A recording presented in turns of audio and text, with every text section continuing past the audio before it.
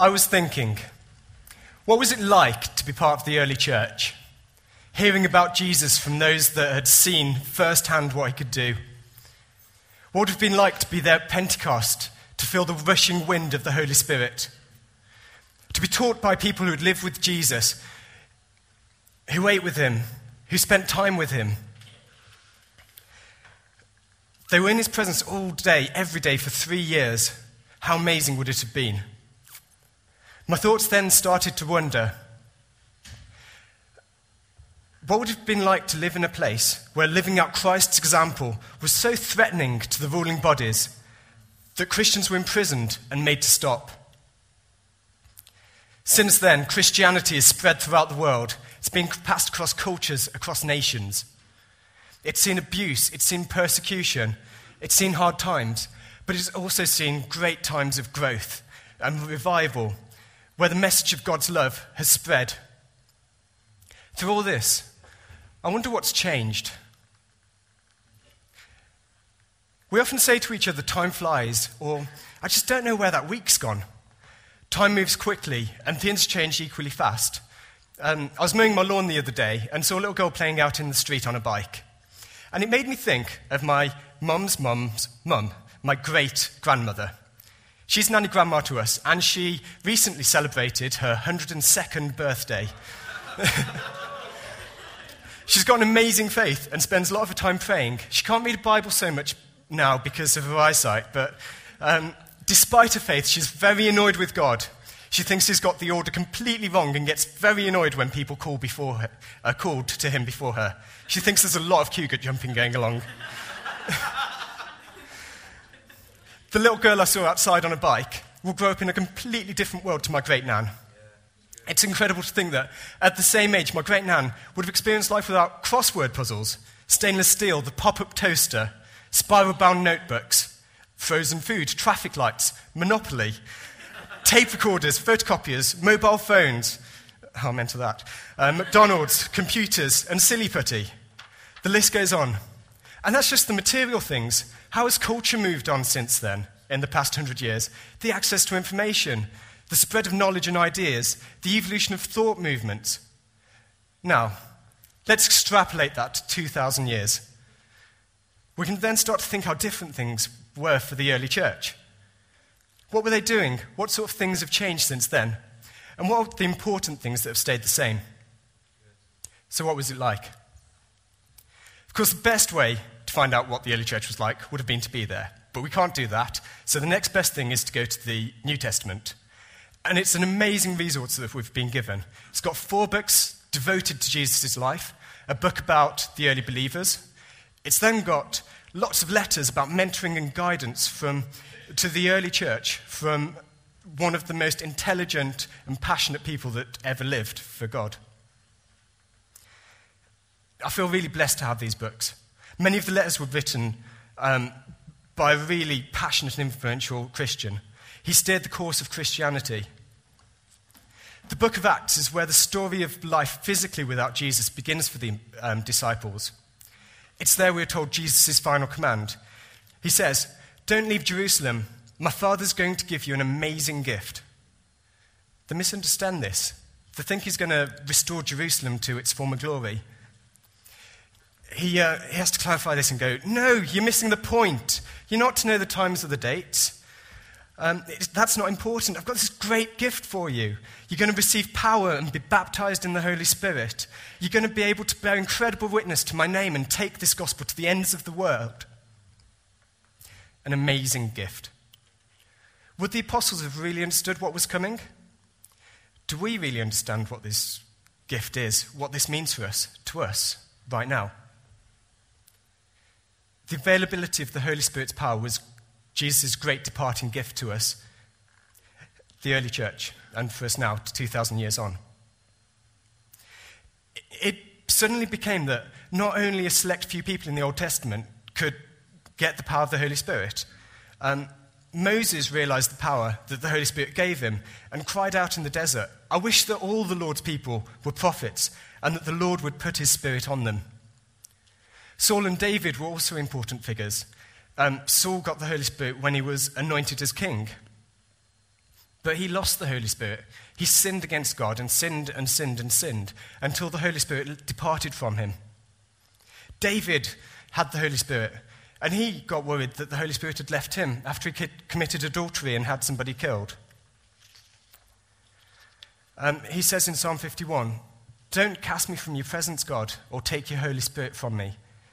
He knew how powerful the Holy Spirit was.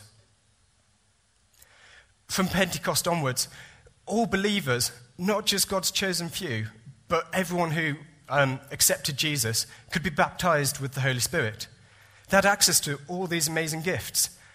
God promised his wisdom, he promised knowledge, he promised the ability to discern spirits, good from bad. He promised speaking in tongues, interpreting those tongues, prophecy, faith, the working of miracles, healing, giving, leadership, mercy, administration, and evangelism.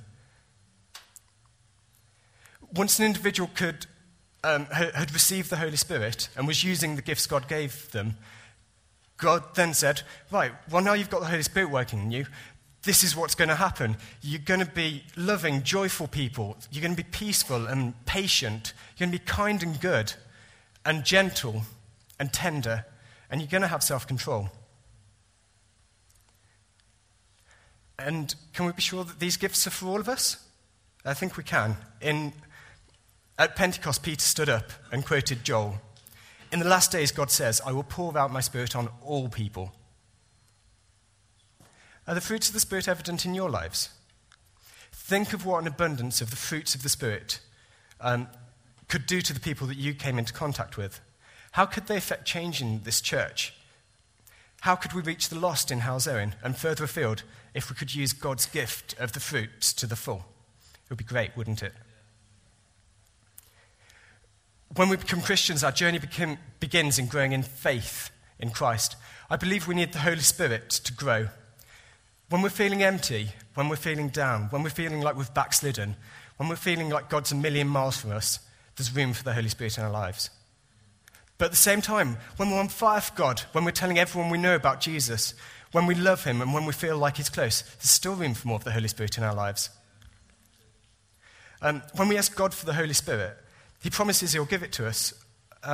In Matthew 7, he says, "Which of you, if your son asks for bread, will give him a stone? Or he asks for a fish, will give him a snake?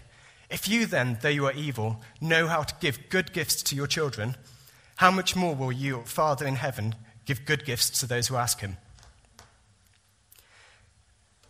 At Pentecost, when the believers received the Holy Spirit, they spoke in tongues. They could communicate with all the people from all the different nations around them. But we also see different gifts of the Holy Spirit. When Jesus was filled with the Holy Spirit in Luke 4, he resisted Satan's temptation in the desert. When Elizabeth was filled in the Holy Spirit, she spoke blessings to Mary. When Zechariah received the Holy Spirit, again in Luke 1, he prophesied. The most powerful preaching in the New Testament was done when the speaker was filled with the Holy Spirit. For example, Stephen, when he was just about to be stoned, he gave an amazing talk to his executors. The early believers could spread the gospel. They gained wisdom and maturity and sound judgment. The more of the Holy Spirit we have, the greater our understanding of what Jesus did for us and the deeper our love for God and others become. When this happens, we're so much more effective in witnessing to non-Christians, in showing love to them. Ladies and gentlemen, the filling of the Holy Spirit is not just a one-time thing. It's something that continually happens throughout our walk with God. So one thing that hasn't changed from the early church is the Holy Spirit. How did the early church live out their faith? In Acts 4, we read, "All the believers were one in heart and mind. No one claimed that any of their possessions was their own, but they shared everything they had. With great power, the apostles continued to testify to the resurrection of the Lord Jesus. And God's grace was so powerfully at work in them all that there were no needy persons among them. From time to time, those who owned land and houses sold them, bought the money from the sales and put it at the apostles' feet, and it was distributed to anyone who had need." Reading this, we can see that they're living out Jesus' command to us in Luke 6. When he's asked, what's the most important command? First he says, love the Lord your God with all your heart, your soul, and your mind. Secondly, he says, love your neighbour as yourself. And everything that has ever been taught hangs off these two commandments. So what does this mean for us? How can we make sure that we love God more than ourselves, our cars, our houses, our jobs, our family, ourselves, our cat? How do we ensure that God is number one passion? And then to love our neighbours as ourselves. Firstly, we have to give God all the glory, the praise, and the honour. We have to present our bodies as living sacrifice, like we sang in one of those worship songs. We have to treat others in the way that we want to be treated, but then go further than that. We have to deny ourselves so that others may have. This is how we bear witness to Christ. We show people that we care for them as much as Jesus cared for us. Jesus laid down his life so that we can live. What parts of our lives can we lay down to show this level of love to our neighbours? Can we give more to the food bank? Can we volunteer for charity? Can we put our spare time to good work? What we can certainly do is pray for our eyes to be open to the need around us. It's very easy to see the beggar on the street and walk past them without giving them a second glance. We need to pray for our hearts to be ready to respond to what we see. We're a long way off from living like this, and we're certainly not going to get to a point of loving our neighbour as much as ourselves without the Holy Spirit. I know Leon's told this story before, but I think it's a good challenge to us and worth hearing again. It's the one about John Wesley's income and how much he gave away to the poor. And this is how it happened. While he was studying at Oxford in 1731, an incident changed his perspective on money. He'd just finished paying for some pictures for his room when one of the chambermaids came to his door. It was a cold winter day, and he noticed she had nothing to protect her except a thin linen gown. He reached into his pocket to give her some money to buy a coat, but he found he had too little left. He immediately thought that the Lord was not pleased with the way he'd spent his money. He asked himself, "Will thy master say, 'Well done, good and faithful steward'? Thou hast adorned thy walls with the money which might have screened this poor creature from the cold. O justice, O mercy, are not these pictures the blood of this poor maid?" He earned £30 that year, and he was touched by God to give away whatever he had spare to the poor, and he gave away £2. And he pledged to live his life like this. He was a gentleman and was expected to live life at a certain level, but denied himself basics like silverware and new clothes to give to the poor. He said that he never had more than £10 in his pocket. He gave it away straight away. At the height of his earnings, he earned £1,400, of which he lived on £30 and gave the rest away to the poor. Many of us have made sacrifices for the third place, but how many of us have really missed the things that we've given up? It's going to be really easy to stop giving in December when the 2 years are up, but I'd really encourage you that if you're able to, carry on giving. It's so important for your spiritual life to not have money as the main focus in your life. So what were the characteristics of the early church? It wasn't a safe, organized religion. It was edgy, it was underground. The early believers would have been on fire to share the gospel, the good news, with the people around them. It was countercultural. Within the Roman Empire, if they told their family, fellow Jews, they could be thrown out of their families. They could have been rejected. They could have been accused for blaspheming God and the Jewish religion, which led to stoning. It was a punishable offense by death. On the other hand, the Christian message was a threat to the Roman leaders. Daily you would have been overflowing with God and wanting to tell people, but have to be guided by the Spirit at the same time. If you told the wrong person, you ended up in prison. But then if you did end up in prison, you had to trust God that was his will. It took people to a whole different level of faith.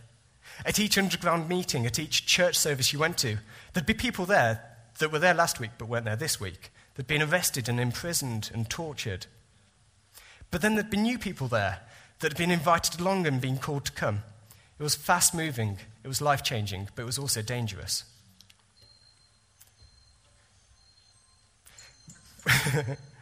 We've come along then since then. We've come a long way since then.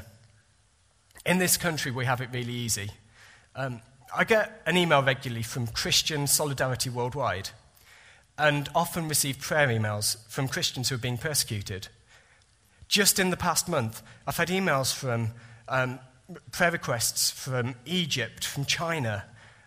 In China, a church has just spent the equivalent of £2.5 million on a new building, and the government have made the local officials not give the keys over. So they've got nowhere to meet, and they can't meet outside because the Chinese authorities come and break them up.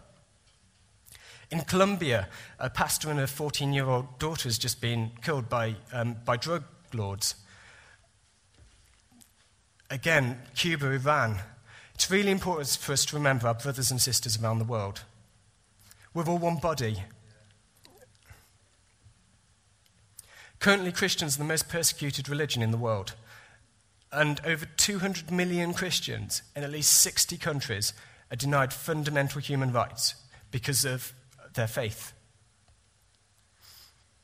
I'd never want to wish persecution on any church or submit anyone to the horrors of that.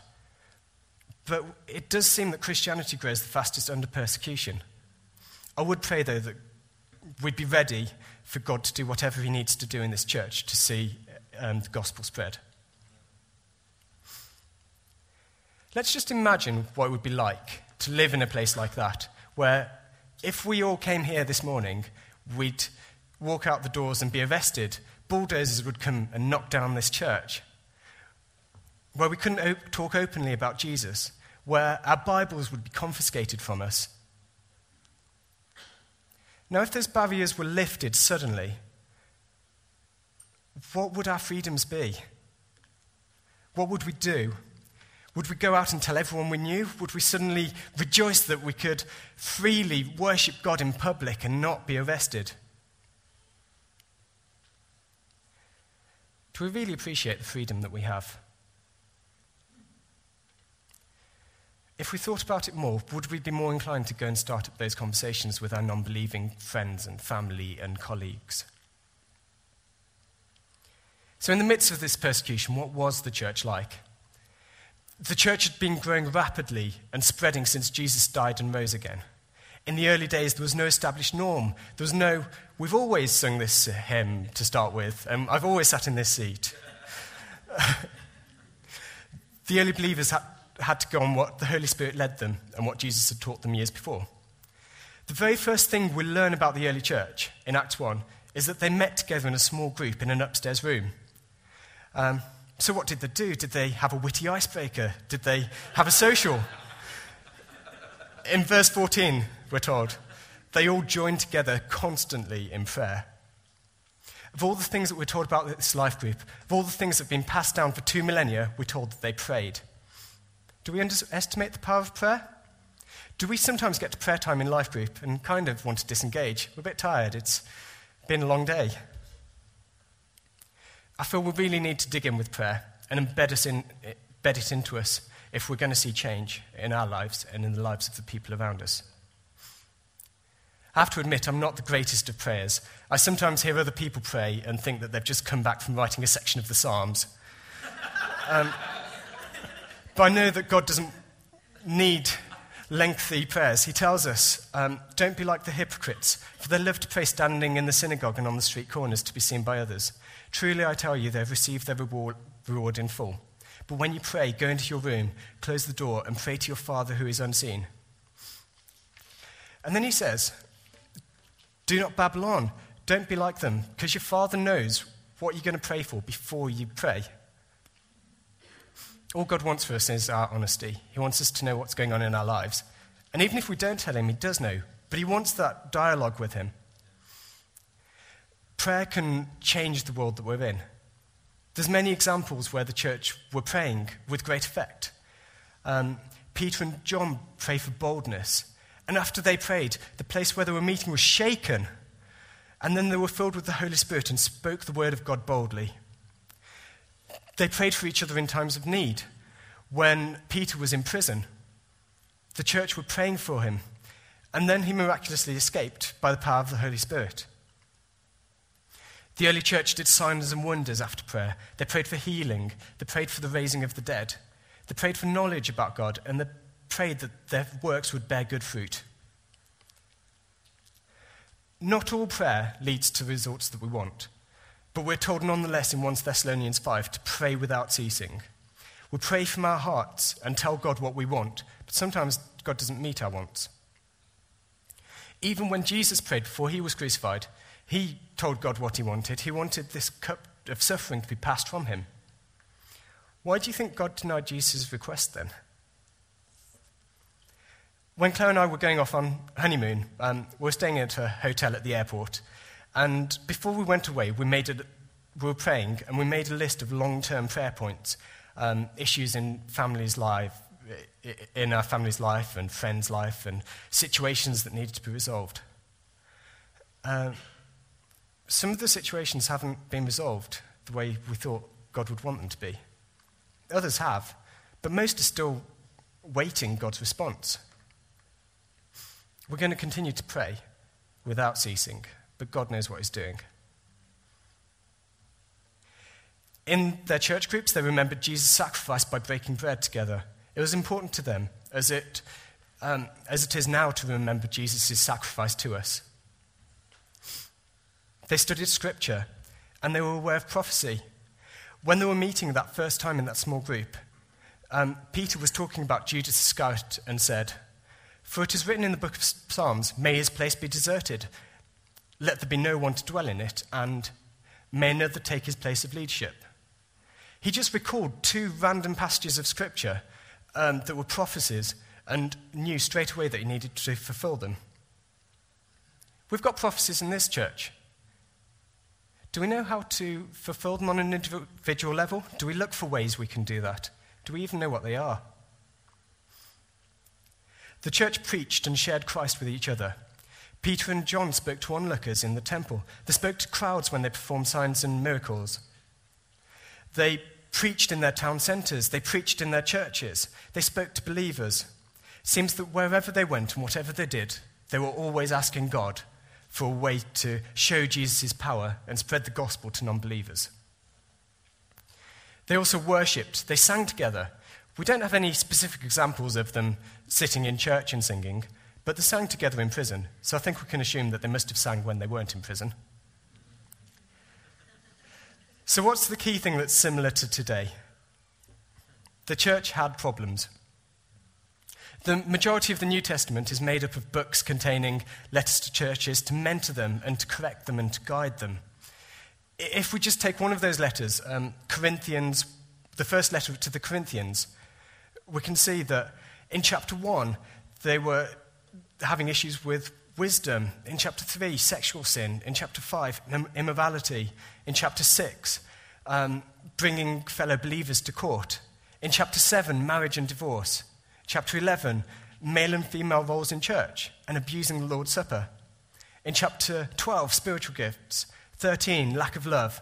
Chapter 14, speaking in tongues. Chapter 15, false teachings about the resurrection of the dead. We still see these problems in the church today. Some in this church, some in other churches. Just last week, Harold Camping managed to get the word to millions of people that the world was going to end at 6:45 in every time zone. And preparing for this talk, I was kind of hoping that it would.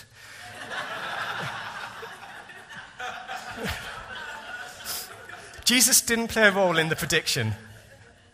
He didn't play a role in the mocking of the people who'd fallen for the false teaching.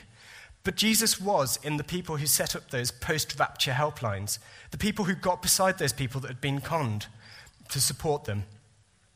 We can show Jesus' love, even if it's through events started by false teachers.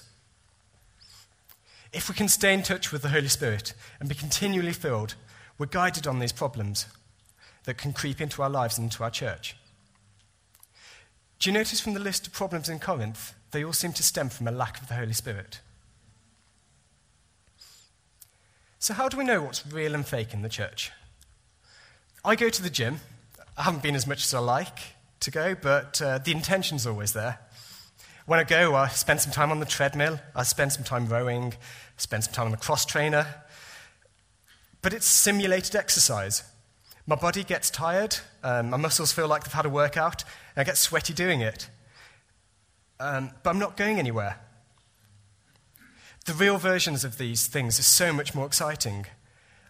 Compare running on the treadmill with running through forests and woodland, kayaking down whitewater rivers, skiing down mountains and hiking back up them. There's something so much more when we put ourselves out there and do the real versions of these simulated things. I believe that in the church, when we're not filled with the Holy Spirit, it can feel like the gym workout. We do all the right actions, we come to church, we sing out our worship, we try to read our Bible, but we're just going through the motions. It gets us good at going through the motions, but we miss out on a whole exciting side of the Christian life. I believe Jesus wants more for us than that. He wants us to be doing the real thing, being taken to exciting places, not just looking like we're good Christians. When a few weeks ago, it was my birthday, and Claire and Matt and Sarah took me camping to Snowdon as a surprise. Being Wales, the weather forecast said patchy rain in between sunny spells. And as it was Wales, it turned out to be lots of heavy rain with a few patches of light rain. We got soaked and cold and wet, and we didn't get to the top of Snowdon, and we even abandoned camping. It was a great time, though, and even though it didn't quite go to plan, we were doing the real thing. Because we weren't spending the time on a stepping machine in the gym, and we were actually climbing a mountain, there was a chance that things couldn't go right, that the weather closed in. There was even a chance of injury. When we put ourselves out there in our Christian lives, we expose ourselves to some amazing experiences, some great works for God, but also to some danger. What's important that we need to trust God in whatever we do. If something doesn't work out one time, but you feel it was of God, that God was calling you to have that conversation with somebody, maybe He wants you to give it another shot, even though the weather closed in the first time you tried it. In thinking about the early church, we've looked at what it was like, its characteristics, and what's similar to today. As the band comes back up, I want us to remember that we, the congregation, are the church. To be effective as God's people, we need to do what He commanded us to do. We need to go out and make disciples of all nations. We need to be filled up and sorted from the inside. I'd like to encourage you all to pray for more of the Spirit to work in your lives. Ask God to be filled. Ask Him for more spiritual gifts. Ask that you'd have the faith to use these great gifts He gives us daily, fully, and as God intended. Be continually filled so that when we meet Jesus face to face, He will say, "Well done, good and faithful servant."